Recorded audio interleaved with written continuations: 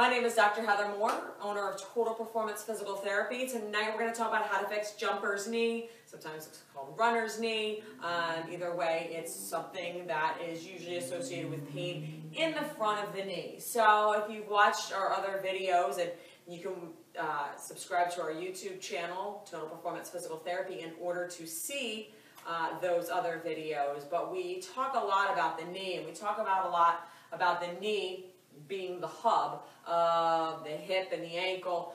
So when there's an issue at the knee, or there's pain at the knee, you didn't fall, you have an accident, and there was really no trauma at the knee, you have to look kind of above and below the joint to figure out exactly what's going on at the knee. Most oftentimes, pain that occurs at the knee arbitrarily, meaning you didn't have an accident, is coming from something going on at the hip, something going on at the back, or something going on at the foot or ankle. So tonight we're going to talk about what you can do to fix jumper's knee. So jumper's knee is usually pain right in the front of the knee, down in the bottom right there. It's usually what we call your quadriceps tendon.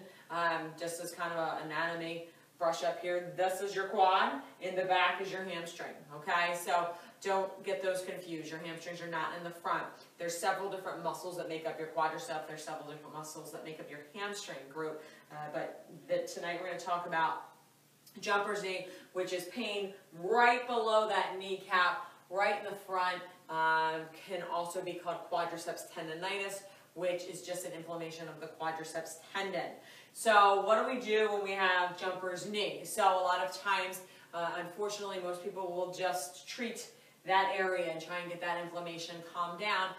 Not necessarily the case, and you're not addressing exactly why there's a problem there, why there's pain there, if all you do is address that tendon or work on that tendon. You need to really address exactly what's going on. So I'm going to have Dave here do a single leg squat for us, and I'm putting him on the spot, so I don't know what this is going to look like. He doesn't know what this is going to look like, so we're going to have Dave do a single leg squat on his right leg, and then he's going to come back up. So unfortunately for Dave, he's a perfect example of what I wanted to show. So as you can see, as you watch Dave go down and do it again, you're going to see him wobble, okay? Most people, when they do a single leg squat, will wobble. That means that there is not good hip control, okay?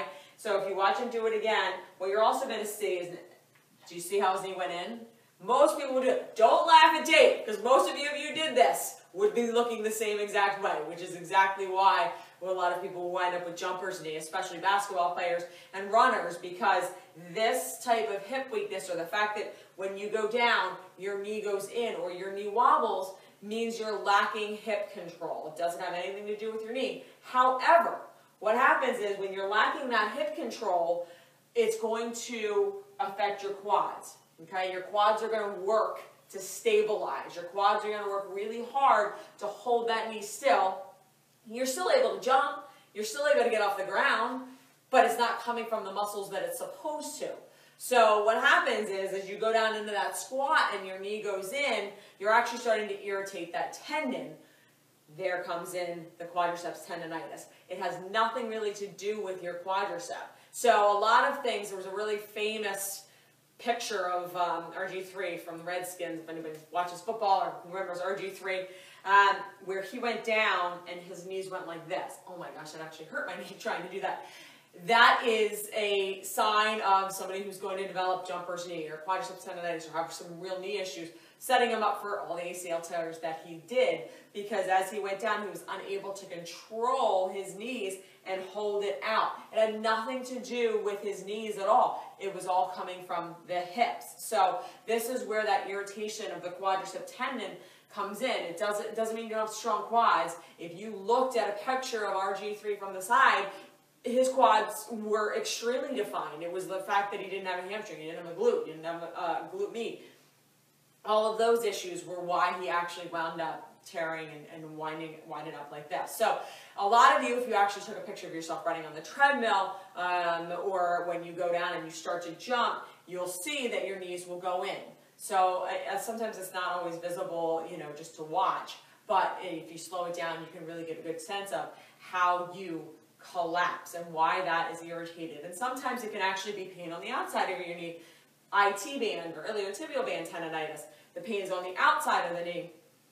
because the strain is a little bit more. Your IT band is working a little bit harder. Sometimes your quadriceps works a little bit harder, and then it causes the quadriceps tendonitis. So now that we've kind of shown how this is not really a knee problem, and if you're doing just knee exercises, unfortunately, I know a lot of people are just doing, this type of exercise, and that's just going to irritate it, okay? Or maybe just a little hamstring curl. You have to do a couple things in order to stabilize that that quadricep, in order to stabilize the jumper's knee. So the first thing you want to do is you're going to do just a single leg stand, okay? So you just want to balance on that leg, all right? A lot of people can do this fairly easily. Some people can't, so don't feel bad if you pick your leg up. Dave's pretty good at it. Now we're going to ask Dave to close his eyes, okay? You want to hold this for as long as you can, and then if you can do this for a good 30 seconds, you want to put a pillow underneath your foot. All right, that's going to start helping to stabilize the leg. And no, you do not have a balance problem that's hereditary unless it's an inner ear issue. So I get a lot of people come in and say, I have bad balance, my parents had bad balance. It's just bad balance runs in my family. Unless there's some sort of vertigo or inner ear issue, you don't have bad balance from your parents. You have a balance problem. And a lot of times with runners and with jumpers, it's very hard for them to hold this position without having to, latch the other foot on or fall off. You should be able to hold this position 30 seconds, eyes closed, no problem on both legs fairly easily. So practice that a couple times, just do a couple sets. You can do it when you're brushing your teeth, you can do it when you're standing there washing the dishes, and actually the more activity you're doing with your arms, the better, because then you're going to be distracted and not necessarily staring at one point. So that's really a basic exercise to start to stabilize the entire leg, which is what's needed. And then the next thing you can do is you actually can turn that exercise, that single leg squat that I showed you, into an exercise. So what you want to do is when you do it, you really want to watch that your knee is pushing outward and it's not wobbling. So you want to go down as far as you can where you're not starting to wobble and it's not starting to go in. So it may be just a little bit. So Dave's going to demonstrate. It might be just a little bit and then he comes back up, okay?